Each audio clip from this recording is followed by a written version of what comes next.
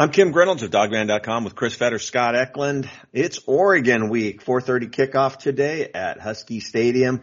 Weather looks like it's going to be raining, so gear up. And again, they're going to run the half-price concessions. That's going to start 2 hours before game time, and then so that'll start at 2:30 and go till about 3:30. Half-price concessions, and that does include beers. So, good reason to come in early, kind of hang out in the concourse, grab yourself a beer, grab yourself something to eat. So, it is Oregon week, so just remember, be friendly. We don't want any incidents up there with people having too many cheap beers, but Oregon week and Jimmy, I don't know, some people thought he put his foot in his mouth. The other people think it's not a big deal. I'm in the camp that, it wasn't really that big of a deal. And Scott, you were there.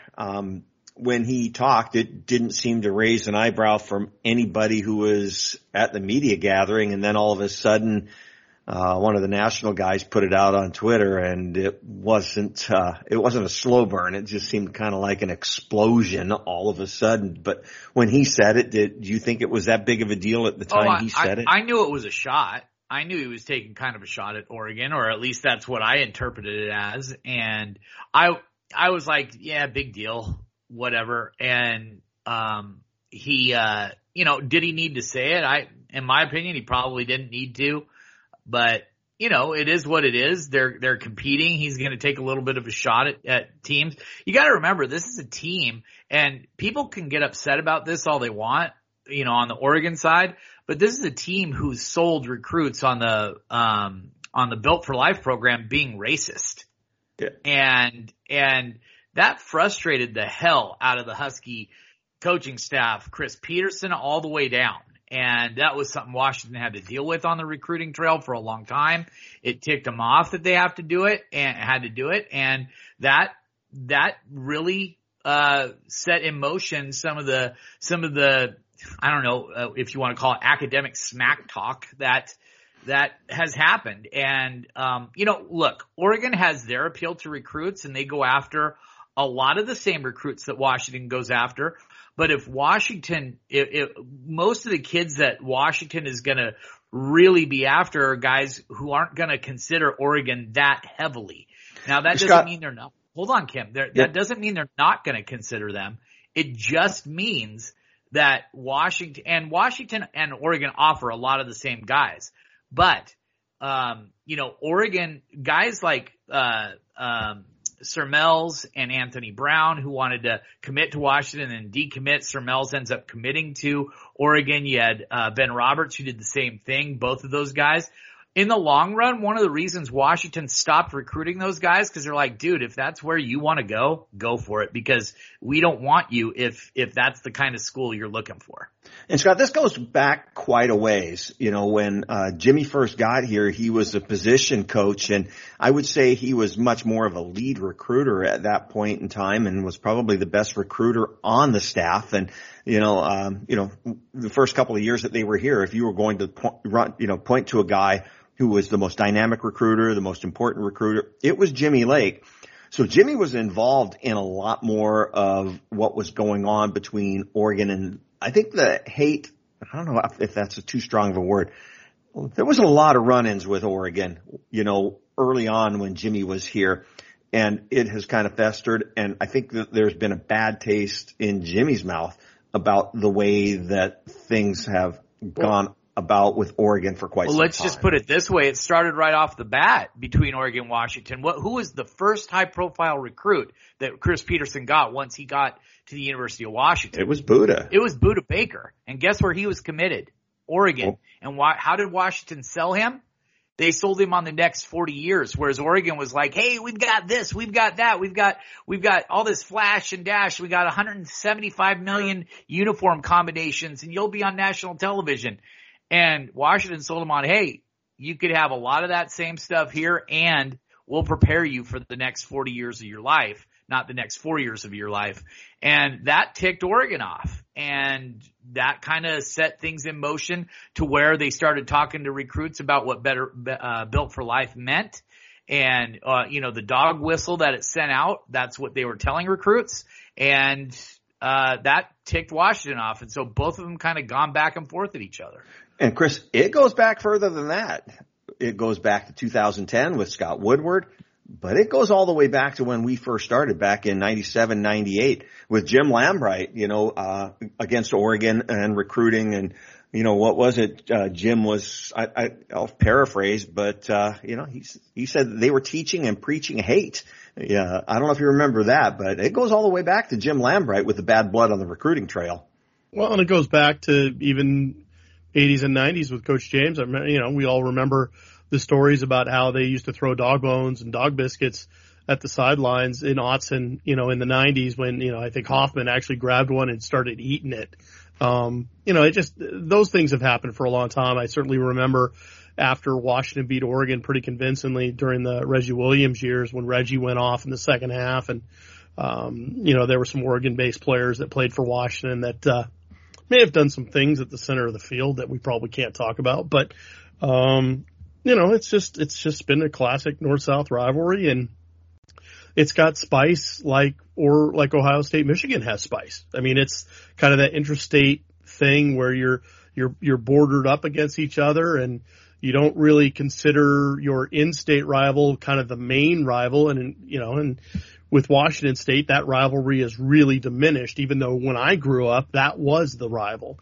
So it's definitely changed, and it's really only gotten more and more heated as we've gone along. But, my feeling on the thing about Jimmy's comments this week, it's, you could be the conspiracy theory guy and say he laid those things out there specifically to keep the distractions away from what they were trying to get done on the field, so people wouldn't ask questions about scheming and players and things like that. They would just be caught up in this drama, which is fine. I mean, you asked if it was an either or thing. I think it can be both. I think you can say that Jimmy Lake definitely put his foot in his mouth, but at the same time, it was a shot, and it was probably premeditated and was done with intent. So, I don't know. I just think it's been kind of funny, but it's definitely one of the sideshows that you would expect with a pretty heated rivalry, and that's what we've got right now. I just think Jimmy doesn't like Oregon, and anybody who's been around Jimmy at all, I don't think that's a surprise to them. And I think when he was asked the question, I think that there was probably a lot more than he wanted to say, and I think he was kind of, how do you say it? He was wanting to go there, but he started to go there and maybe wanted to hold back and stumbled over a few words. And I think if he was being perfectly candid, he just would have let loose. But I think he was trying to be guarded and he stumbled over his words a little bit, and that's just kind of what came out. All the more reason that if you don't do half-ass, either do it or don't. If you're going to do it, then do it. Because honestly, he didn't, like somebody said in the media, he didn't articulate it the best. So well, I think the whole point. It was the form that everyone glommed onto. It wasn't necessarily the fact. Now, granted, what he said wasn't even really accurate. If you actually look at the offer, if you believe 24/7 and the kids, when they say they have scholarship offers from places like Oregon and Washington, if you add all these things up, Washington and Oregon are a lot more aligned in terms of who they offer than who they don't. I mean, it's just a fact if you assume that those are facts. But also, he's not necessarily wrong in the sense that the academic prestige at Washington is certainly much, much higher than at Oregon. It's really not a debate. But it really just goes to show, does it even matter? I mean, what are we talking about here? Are we talking about football or are we talking about physics? I mean, it's 6 of one, half dozen of the other, I guess. Yeah, but Scott, you've heard it, and Chris, you've heard it, I've heard it, where Washington always says that they would prefer to go after more guys that, where the academics is more important to them and they compete more. And they talk about this. They tend to compete more head to head with the guys that they really want, with USC, UCLA for academic guys, and Stanford and Notre Dame. And I go back to the podcast that I did with Cooper Patagna. Now, he worked in the recruiting office at Washington. He worked in the recruiting office at Oregon. And he said the same thing Jimmy did, that they tend to go after head to head more with the schools, with a higher academic prowess is what Jimmy said. And like you said earlier with Mel's and, what's the other guy? Ben Roberts. Ben Roberts. And if they're looking at guys that are more interested in Oregon, they're probably not a good fit. And Scott, Chris, when you start looking at who they've offered, I think Jimmy's a little bit different. I think Pete had to change a little bit too. Sometimes you just have to offer guys to even get them interested. So I think they're offering guys more, but I don't think there's anything really wrong with what he said. And I think it's just kind of low hanging fruit for people to talk about. Wrong? No. Is it wrong? No, but he probably just didn't need to say it. But he didn't need to go there because you were the one, Kim, you were the one that asked the question. Please ask the question again right here. What was the question that you asked? Well, paraphrasing the question, I said, it's one thing with the rivalry on the field between the players, but I know that there's a rivalry between the coaches out on the recruiting trail. Does that even come into play? And right. Yeah, that's basically what it was. All he had to say was, that's overblown. That's all he had to say. He goes, I don't believe it. I don't believe that there's a lot to that. I think it's overblown. I have respect for those guys, but we're doing things differently. I can promise you. And you can point to it because Oregon, look at how many guys they offer. You can look at how many guys Washington offered. There are very clear, distinct differences between how Oregon and Washington recruit. That isn't to say when you put the Venn diagram together that there isn't a ton of crossover between the players Oregon offers and the players that Washington offers. Now, is that because Oregon offers literally everybody under the sun, so they can't help but cross over into what Washington does a little bit? Yeah, probably. I'm sure there's something to that. But the bottom line is Washington, especially under Chris Petersen, has always prided itself on being very selective in their evaluations process. They don't offer a lot of guys because they want to make it a special offer. They've talked about that. But when you offer Ben Roberts, when you offer Sir Mel's, clearly those were guys that you were looking to take. Okay, but were those guys offered before Washington offered? But it doesn't matter. It just doesn't matter. I think it does because I think there's Scott, but I'm not talking.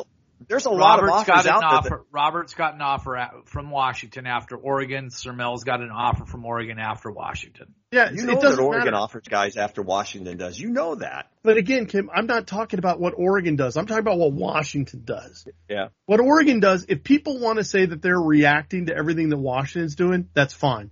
If Oregon fans want to say that Washington is simply reacting to everything that Oregon does, that's fine. 6 of one, half dozen the other.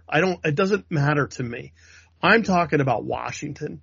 And with Washington, they have laid it out where they want to put themselves on a pedestal as being different than what everyone else is doing. They want to be more like Stanford in the way that they offer kids. Absolutely. They want to make it a special deal.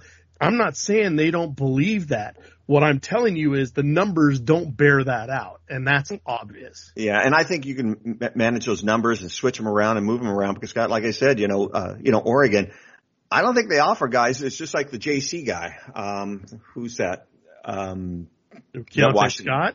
Yeah, how many times has Oregon come in and offered guys that Washington has offered, not necessarily because they want them, but it almost seems like they're just kind of. Messing with Washington? Oh, I think that's some of it, yeah. But they also know if Washington offers a kid that there's a lot less that they have to do from a vetting standpoint, from an Oregon standpoint. Yeah. So, and the other big thing too is if you get a microphone and you get up on a stage and you start answering questions, at some point you're going to say something stupid. And it's also very difficult to vet the other way around, guys, because again, Oregon offers so many players. You can't just sit there and cherry pick from a list that Oregon does because Oregon doesn't have a cherry picked list. They have everybody. And so that's what makes it very difficult on that stretch. But again, that's where you're also seeing a lot of their players also decommitting and going to other places right now. So that's just a thing that Washington doesn't want to do. They want to be as committed to that player in high school. They want to make them feel like they're already a part of the team. Clearly, Oregon doesn't feel that way. Oregon, again, recruits on a very different tangent. But the numbers themselves, when you look at the individual players, there's enough crossover there where Jimmy can't say with a straight face that they don't recruit the same guys, because they do. Well, if Washington had Oregon's record this year, I don't think this would have been a big deal. It absolutely wouldn't have, because you wouldn't have asked the question. Oh, yeah, I would have. I don't think so. I know the bitterness that's there. I know the bitterness that's there. Okay. Well, if you think you were going to get an actual answer from that question, okay. I thought I'd get an answer. I didn't think I'd get that answer.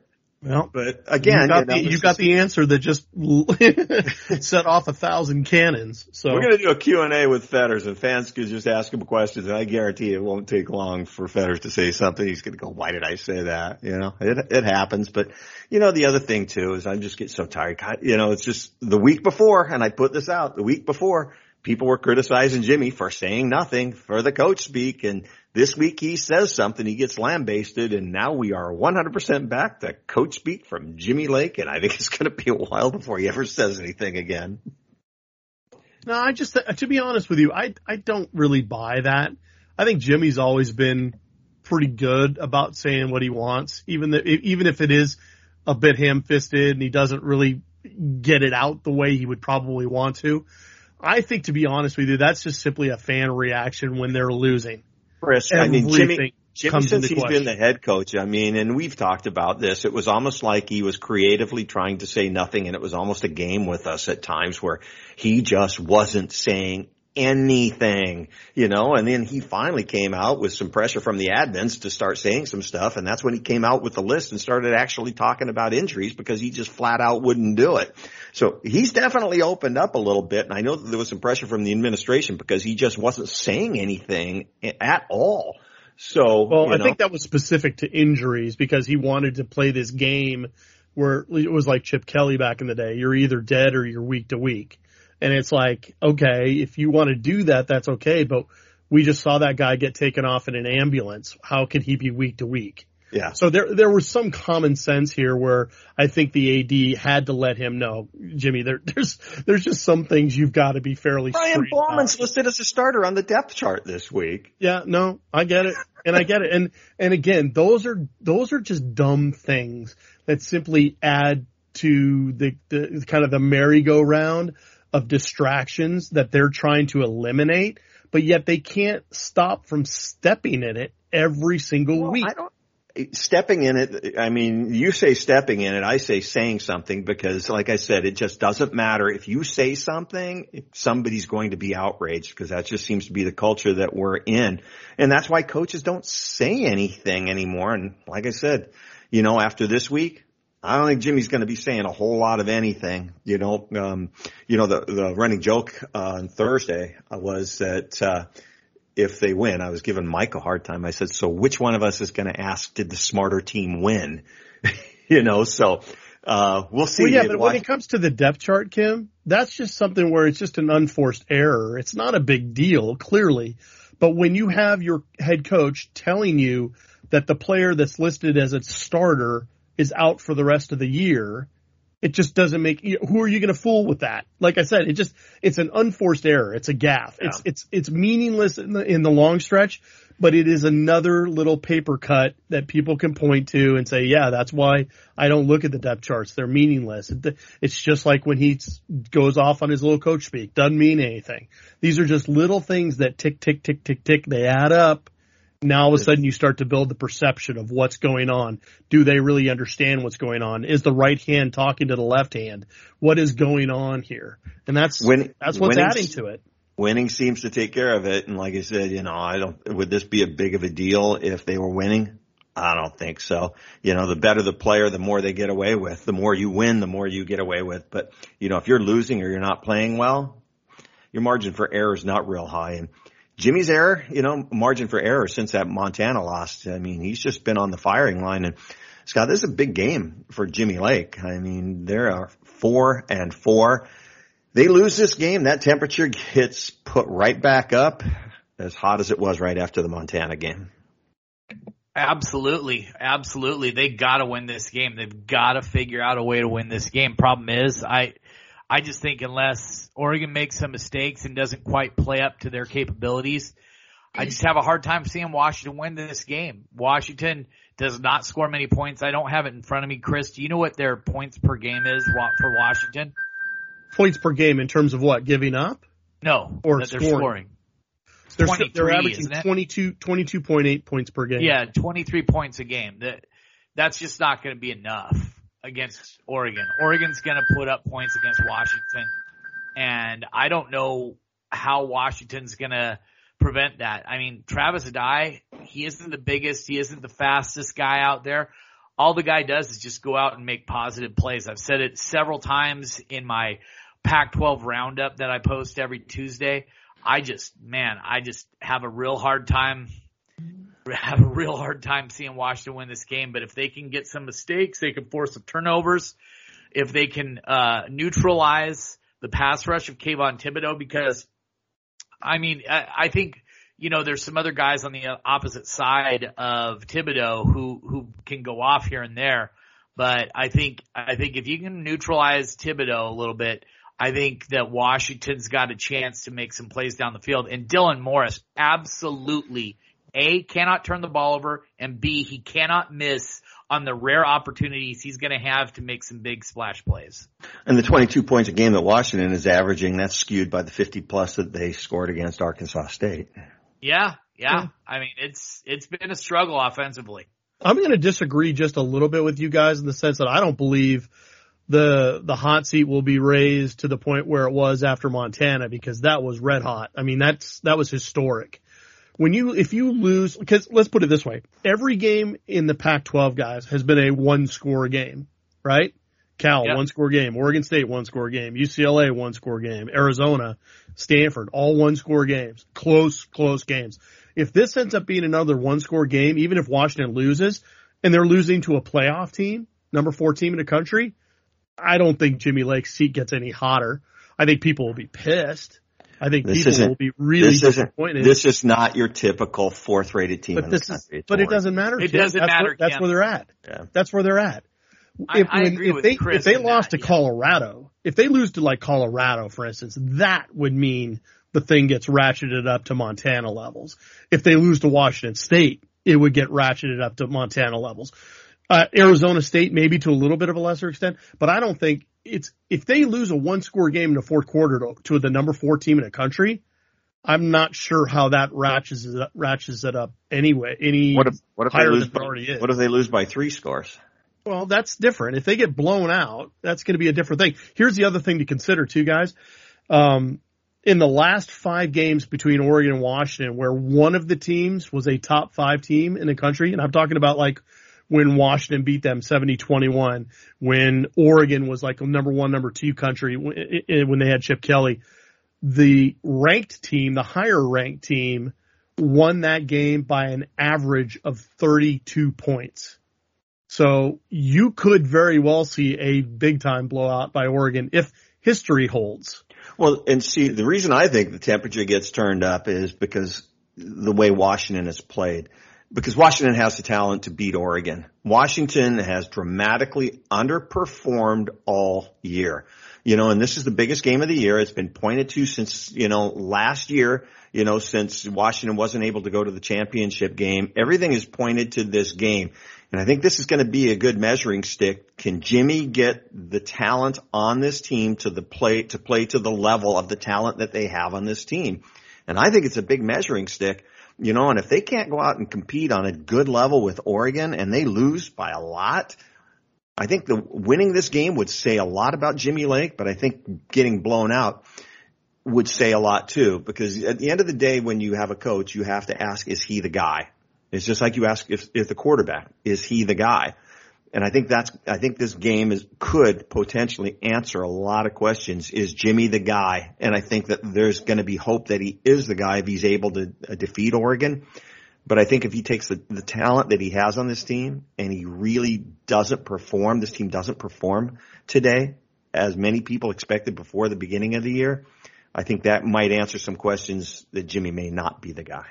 Well, I think that the lines have already been pretty clearly drawn, and a lot of people actually did draw this line even after the Montana game, which is kind of scary in and of itself, because that was only the 5th game that Lake has coached as a head coach at Washington.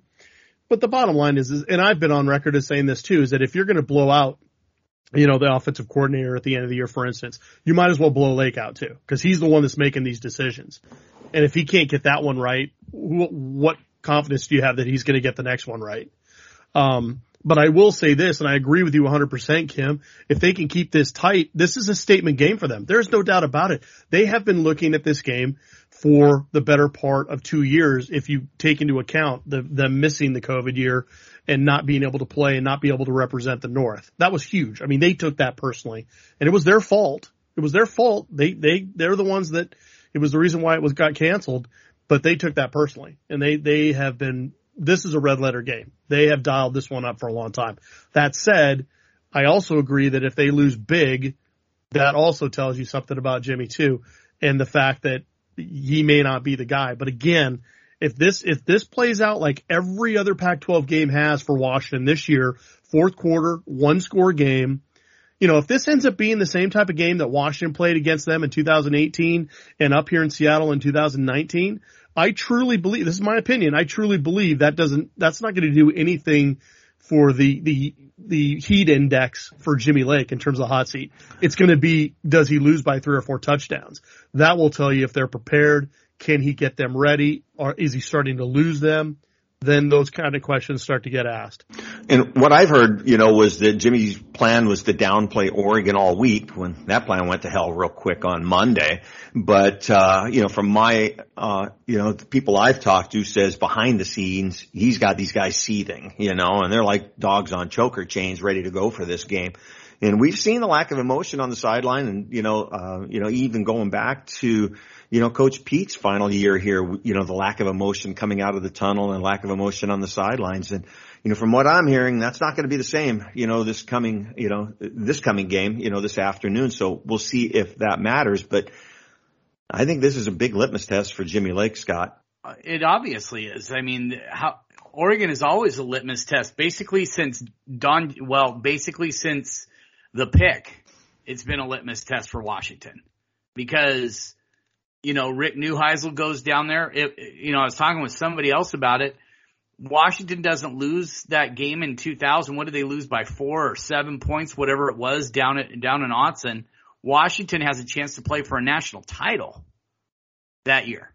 And, and Washington has been, anytime Washington plays Oregon, especially when they were losing, 15 straight or whatever it was to them, however many years they lost in a row, it was a test. Because every time, whenever you see Jim Harbaugh and the job he's done at Michigan, as good as they played this year, everybody said he's still 0 for against Ohio State. Well, Tyrone Willingham, 0 for against Oregon. Steve Sarkisian, 0 for against Oregon. Chris Peterson was just 2 and 5, 2 and 6, or 2 and 4 against them, 2 and 3, whatever it was against Oregon. So they're always going to point out that record and also the Washington State record. When it comes to a Washington coach, the Oregon game, the Washington State game, and and whenever they play USC or UCLA, those are kind of the games that are the litmus tests for any Husky coach. What's kind of funny, Chris, is, people occasionally on the, message boards, quote, the guys from Dogman and their company line. We disagree on stuff all the time. All the time. You and I disagree all the time. Yeah. Oh yeah, for sure. No, it's not, I just don't think we have huge disagreements on these types of things. These are just simply a matter of degrees, if talking about how hot the seat might be or how significant the smack talk was and stuff. These types of things to me are a little insignificant. And I think you're right at the end of the day. You said winning cures it all, and we wouldn't be talking about any of these things if they were winning games. The biggest disagreement that we have, and Scott and I are on one page and you're on a complete another different page. Soccer sucks, by the way. So I never have said soccer sucks. I said I don't get as into it as Chris or some other people do, but don't group me in that group. I enjoy soccer. All right. Well, you can go to a game then. But anyways, we're going to take a quick break. When we come back, we'll touch bases on the big win. I don't know, big win, but kind of unveiling of a new team for the basketball team. And Scott's got some recruiting updates for us when we return. It's the guys from Dogman.com. When you need mealtime inspiration, it's worth shopping Kroger, where you'll find over 30,000 mouth-watering choices that excite your inner foodie. And no matter what tasty choice you make, you'll enjoy our everyday low prices, plus extra ways to save, like digital coupons worth over $600 each week. You can also save up to $1 off per gallon at the pump with fuel points. More savings and more inspiring flavors make shopping Kroger worth it every time. Kroger, fresh for everyone. Fuel restrictions apply. We're back. I'm Kim Reynolds along with Chris Fetter, Scott Eklund. 4:30 kickoff at Washington today at Husky Stadium. It's just a reminder, 2 hours before the game. If you're inside, half-price concessions, and that does include beer. So get in there early, stay dry, and have a beer. And hey, Chris, on Thursday we had the unveiling of the basketball team, and I think the second half, when they turned it up a notch, we saw what I had been telling people about a little bit. This team was trying to stay under the radar, but I thought they were pretty impressive when they turned it up. They were. I mean, they definitely tried to do some of that stuff in the first half, but once I think they had a good feel for what Central was trying to do, they went in at halftime and really schemed up their I guess people are calling it a 1-2-2 trap in Central's backcourt. And man, there was like maybe a half a dozen trips in a row where Washington was able to get a deflection, knock it out of bounds, or get a steal that would lead to points. It was really, really impressive. I mean, they started out really quickly in that second half, went on like a 24-2 extended run, which really kind of obviously put the game out of reach. But what I thought was really, really interesting, other than the kind of the trapping and how the kind of Hopkins 2-3 Syracuse zone had more trapping elements into it in the half court, I thought was how they were almost able to do these entire hockey shift style subs where they subbed all 5 guys at a time. I don't think we'll see that maybe again the rest of the year, but just to see it in the exhibition game was really, really interesting. And then obviously to see all the new faces and how they were able to kind of fit in, starting with Terrell Brown and Dejon Davis and Emmett Matthews, PJ Fuller, and then some of the new freshmen and JUCO guys like Langston Wilson, Jackson Grant, Samuel Aribi, just so many new faces, and just trying to make sure you're placing the numbers with the faces was interesting too. So I think this coming Tuesday, first game of the season, Northern Illinois, it should be really, really interesting to see if they can do the same types of things, because trapping for 40 minutes, you can't do it. Emmett Matthews talked about it after the game. You just can't do it. But for them to kind of be able to kind of pick and choose their times to do it was really effective. And obviously they were able to make a lot in transition, which is something they've talked about early this year.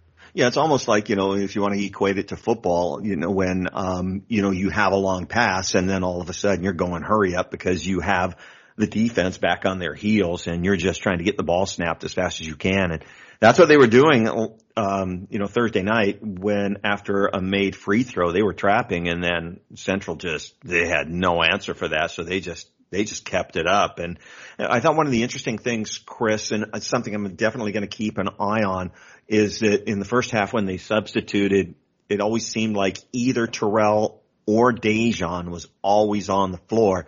And when they went to the full substitution with both Dejon and Terrell out of the game, things tended to slow down and the offense was a little bit more stagnant. So I think that's something to keep an eye on. If one of them isn't on the floor, who's taking over at that position, because it seems like they're trying to find somebody to do that amongst Jamal Bay, Cole Badgema, and PJ Fuller. So it's going to be interesting to see as the season progresses if one of those guys is able to step up, if they're not able to have either Terrell or Dejon on the floor at the same time. So definitely something to keep an eye on. And we got a little bit of a glimpse of Langston Wilson. Somebody asked post game, they asked Emmett and Terrell who is the best dunker on the team, and they just laughed and they said it's Langston Wilson, and it's not even close. And he has this different type of explosiveness that I haven't seen in a long time, Chris. Oh no, he's a freak. I mean, I think a lot of people are already assuming that he's kind of the best in-game dunker that maybe they've ever had, and that's saying something considering they've had guys that have won NBA slam dunk contests before. So, that's pretty impressive, and he showed a lot. We'll see I think defensively he could be just as effective, because in the corners, he was playing, Hop was playing him in the corners when Jackson Grant was in the middle of that back line in the zone. And if there was just nothing that he almost takes out half of the court if you think about it because of his length. There's nothing. If it goes into that corner, the way they were trapping the corners, you're not going to be able to get it out. So I think he's a guy that could be very effective, obviously in the transition with what he does going to the rim, being aggressive, but also defensively in terms of getting deflections and steals and starting to the transition too. So I think there could be a number of things he could be very effective for as part of this team. Yeah, and just really looking forward to see what the team brings on Tuesdays, the start of the regular season. So, it's going to be kind of a little bit of a work in progress. So I think they'll get better as the year goes along and the chemistry fits in. But, anybody was expecting to see the same type of team that they've seen the last 2 years, this is nothing even remotely close to what we've seen. So, pretty exciting. So I'm excited for basketball season. So, Scott Eklund, anything going on in recruiting? Yeah. Well, I mean, I put out a list yesterday of the visitors expected to be on campus for the game later tonight or later today, and it's a good group. There's some talented underclassmen that are going to be up on campus. Chase Burrell, the wide receiver out of Oaks Christian, 2024 kid that has an offer. There's a big group of SoCal kids coming up. Apparently, there's a guy down there that handles a lot of the kids, in the Southern California. I think he does some 7-on-7 stuff down there and everything. And he's got a private jet. So he's been flying them all over the country to different schools. Well, Washington's their next stop. And, there's a lot of guys, a lot of local guys are also going to be on campus. And I've asked several of them when they've told me that they're coming. I'm like, don't you have a game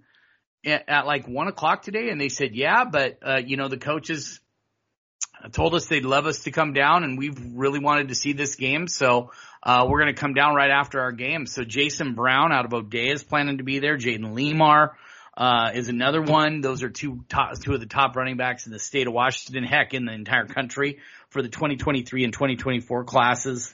I know Jackson Stratton is supposed to be on campus. He's the quarterback commit for the 2022 class. Jeremy Bernard's going to be up on campus. He's a wide receiver commit. Again, by the way, he's been up quite a bit.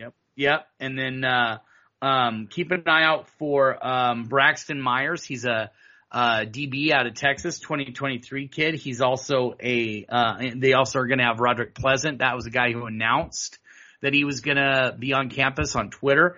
And then a name that people, are going to be pretty excited to see, Xavier Brown out of Mater Dei is up. He's a 2024 defensive back that Washington's already offered. So, lots of kids going to be up on campus. So the earlier people are out and they can see, and the more jazzed up you are, and even if Washington gets down, stay into the game, because Washington's going to need you guys not only to win the game, but also to show these recruits that, hey, these fans are into it no matter what, and that's something they want to see when they come up for a game experience. I know you hate it when I do this, and hopefully I'm not catching you off guard. Numbers, where are we at? Commits, how many do they have room for? 9 commits, and 15 or 16 is still the number they're working on. So let's say 6 spots left. Okay, 6-7 spots. Yep. Priority positions. Priority positions, defensive back. They've already got TJ Hall, by the way. He's taking an official visit next weekend for Washington's game against Arizona State. And but he's the only defensive back commit that they have. And so that's a position to keep an eye on. I think they're going to take at least 2 more guys, probably both corners or one corner and one possible swing guy that could play slot or safety. I think they would like to bring in a defensive tackle, but they aren't necessarily going to look for one. My guess is you'll probably see a portal guy brought in for that. Linebacker is probably one. DeAndre Gill is a kid they just offered. He's a UCLA commit out of Kentwood. He's a guy to keep an eye on here over the next couple weeks as we get, 6 weeks until signing day, whatever it is, 6.5 weeks to signing day. So Washington's going to be heavily involved with him. Trying to think, they're pretty much done at wide receiver with Jeremy Bernard and Denzel Boston. Offensive line, probably not. I don't see anyone else coming in. They've got two guys in Vega Ijuane and Parker Brailsford. The only guy they're really after along the offensive line right now, at least, is Josh Connerly. Kid to keep an eye on is Olsen, the kid out of Napavine who's committed to Oregon State. That's where his dad went. So it's going to be tough to pry him away, but I know he's been up at a couple Washington games. Who's the kid that's committed to USC? They're done at tight end. The kid who's committed to USC. Offensive Oh, lineman? committed to USC. I said Oregon State. I meant USC. That's Olsen. that's what- Yep, Olsen. And then, they've already got their running back, the guy that they were going to bring in, Emeka Megwa. He enrolled early. So he actually reclassified to the 2021 class, but because that class is so loaded, I don't think they're going to take another tailback in this class. So yeah, that's pretty much it, man. Another outside linebacker, maybe an inside linebacker, but I think I'm going to be honest with you. I wouldn't be surprised if they got DeAndre DeGill to come in and maybe one more outside, cause they've already got Lance Holtzclaw, a kid out of Arizona that's already on their commit list. And, I wouldn't be surprised to see them move Cooper McDonald back inside. That's where he was originally recruited to play. So, definitely something to keep an eye on and how they're going to move things around. And don't be surprised if Washington is pretty active in the portal here over the next, after signing day. They'll be able to kind of reassess things, where things stand, see if they got any guys on the landscape of the recruiting, their recruiting roster and list that they can still go after for those last couple months before signing day in February. And then they might get real interested in some guys. Expect a defensive tackle or a defensive end guy, because I think Washington's trying to get a little bit bigger, but also get a little bit more twitchy on the outside so that they could put a big body like a 275, 280 pounder on the outside that can still get after the quarterback. Just real quick, Scott, to get to that 15, 16 number, they're going to need about 8 guys to leave either the NFL or enter the transfer portal. So when you start looking at the numbers, it's not easy to get to that number right now. Nope, it is not. It is not. So, guys that they are not, that nobody, they might be anticipating them leaving, but right now we don't know who those guys are. And, even with Tim Horn transferring out, and I know of one other guy who's already told them that he's going to transfer out, just hasn't been announced it yet. So, we've got that story ready to go, but, they still need about 6 more guys to make the decision to leave. Now, I think Trent McDuffie's leaving. I think he's probably gone after this season. I think if Kyler Gordon continues to have a really good year, I think he's probably gone. But there's some other guys. Yeah, Cade Otton, we already know. I think that's already a guy they were counting in the number. Same with Jackson Kirkland. Those are both guys that they were counting on to head out to the NFL early. But other than that, man, right now things are kind of up in the air and very fluid. You didn't talk about a recruit, and if you don't bring it up, it's going to be the first question that's asked. You're spacing. Josh Connerly. I'm not. Josh I already Connerly. talked about him. I didn't hear you talk about him. I talked about him in the offensive lineman. Oh, okay. Yeah, he's the only guy they're recruiting. What are the chances on Josh Connerly right now? Very low. Jeez, Mr. Optimistic here. Yep. They were very high at the beginning. They are not very high now. But that can change. What if Washington goes on what would this be? 6-game run to end the season? Yeah. And they end up in the conference title game and he sees some improvement, and I think it's already pretty much a foregone conclusion that John Donovan is not going to be here next year, so there's going to be a new offense. He's got a great relationship with Scott Huff. I think that could change. But right now, if he was choosing right now, I think it's Michigan. And if it's not Michigan, it's Oregon. So, yeah. Beat Oregon. That's all it takes. It's all it takes. Got to beat Oregon. You got the talent to do it. Just got to figure it out. Got to figure out how to get it done. Just go out and win. Chris Fetters, wrap it up. Final thoughts? Yeah, no, I just obviously winning is the key, right? That's the whole ball game right there. But again, beating a top 4 team, it sounds easy enough when you look at what they've done and you think that then maybe the results have gone a certain way. So you think Washington could match up in certain aspects. I think it's obviously, again, another strength on strength matchup with Oregon's offense against Washington's defense. Weather could play a factor as well. We'll see what happens there, but clearly this is a situation where Washington needs to play above and beyond what they've been doing up to this point to make it even close. Because again, top 4 team, that's quite a mountain to climb over. But if they can get it done, that will certainly take a ton of pressure off of Jimmy Lake and give him a little bit of breathing space. Scott Eklund, final thoughts? Well, I kind of just summed it up. Beat Oregon. Got to figure out a way. Dylan Morris has to play his best game as a Husky. It literally has to be his best game as a Husky. And that doesn't mean he has to throw for 350 yards and 5 touchdowns. But when he gets the opportunity to make plays, he has to hit them. And he can't be hesitant to throw the ball. He's been coached not to turn the ball over, and I think at times that shies him away from maybe making some throws that he could make. Their offensive line has to play well. They have to run the ball. They have to keep Oregon's offense off the field as much as possible. Oregon's offense is really good. It's not great. I don't think Anthony Brown is as good as a lot of people think he is. He just has had a lot of time to sit back there and throw. When you make him move and when you make him make some decisions that he wasn't ready to make, he can throw the ball up for grabs, and that's when Washington needs to take advantage as well. Washington needs a couple turnovers, and like I said, they need to play a really good game offensively and make plays when they can. If Washington does those things, they'll get a real close win. Interception early against Anthony Brown, I think, would rattle him. I think he's the type of quarterback that would lose his confidence real early. So early interception with Trent McDuffie or Kyler Gordon, I think, would set the tone, and that would be a game changer because I think it would change their entire passing game. But they've got a pretty good running game, and Washington's been susceptible to the run all year.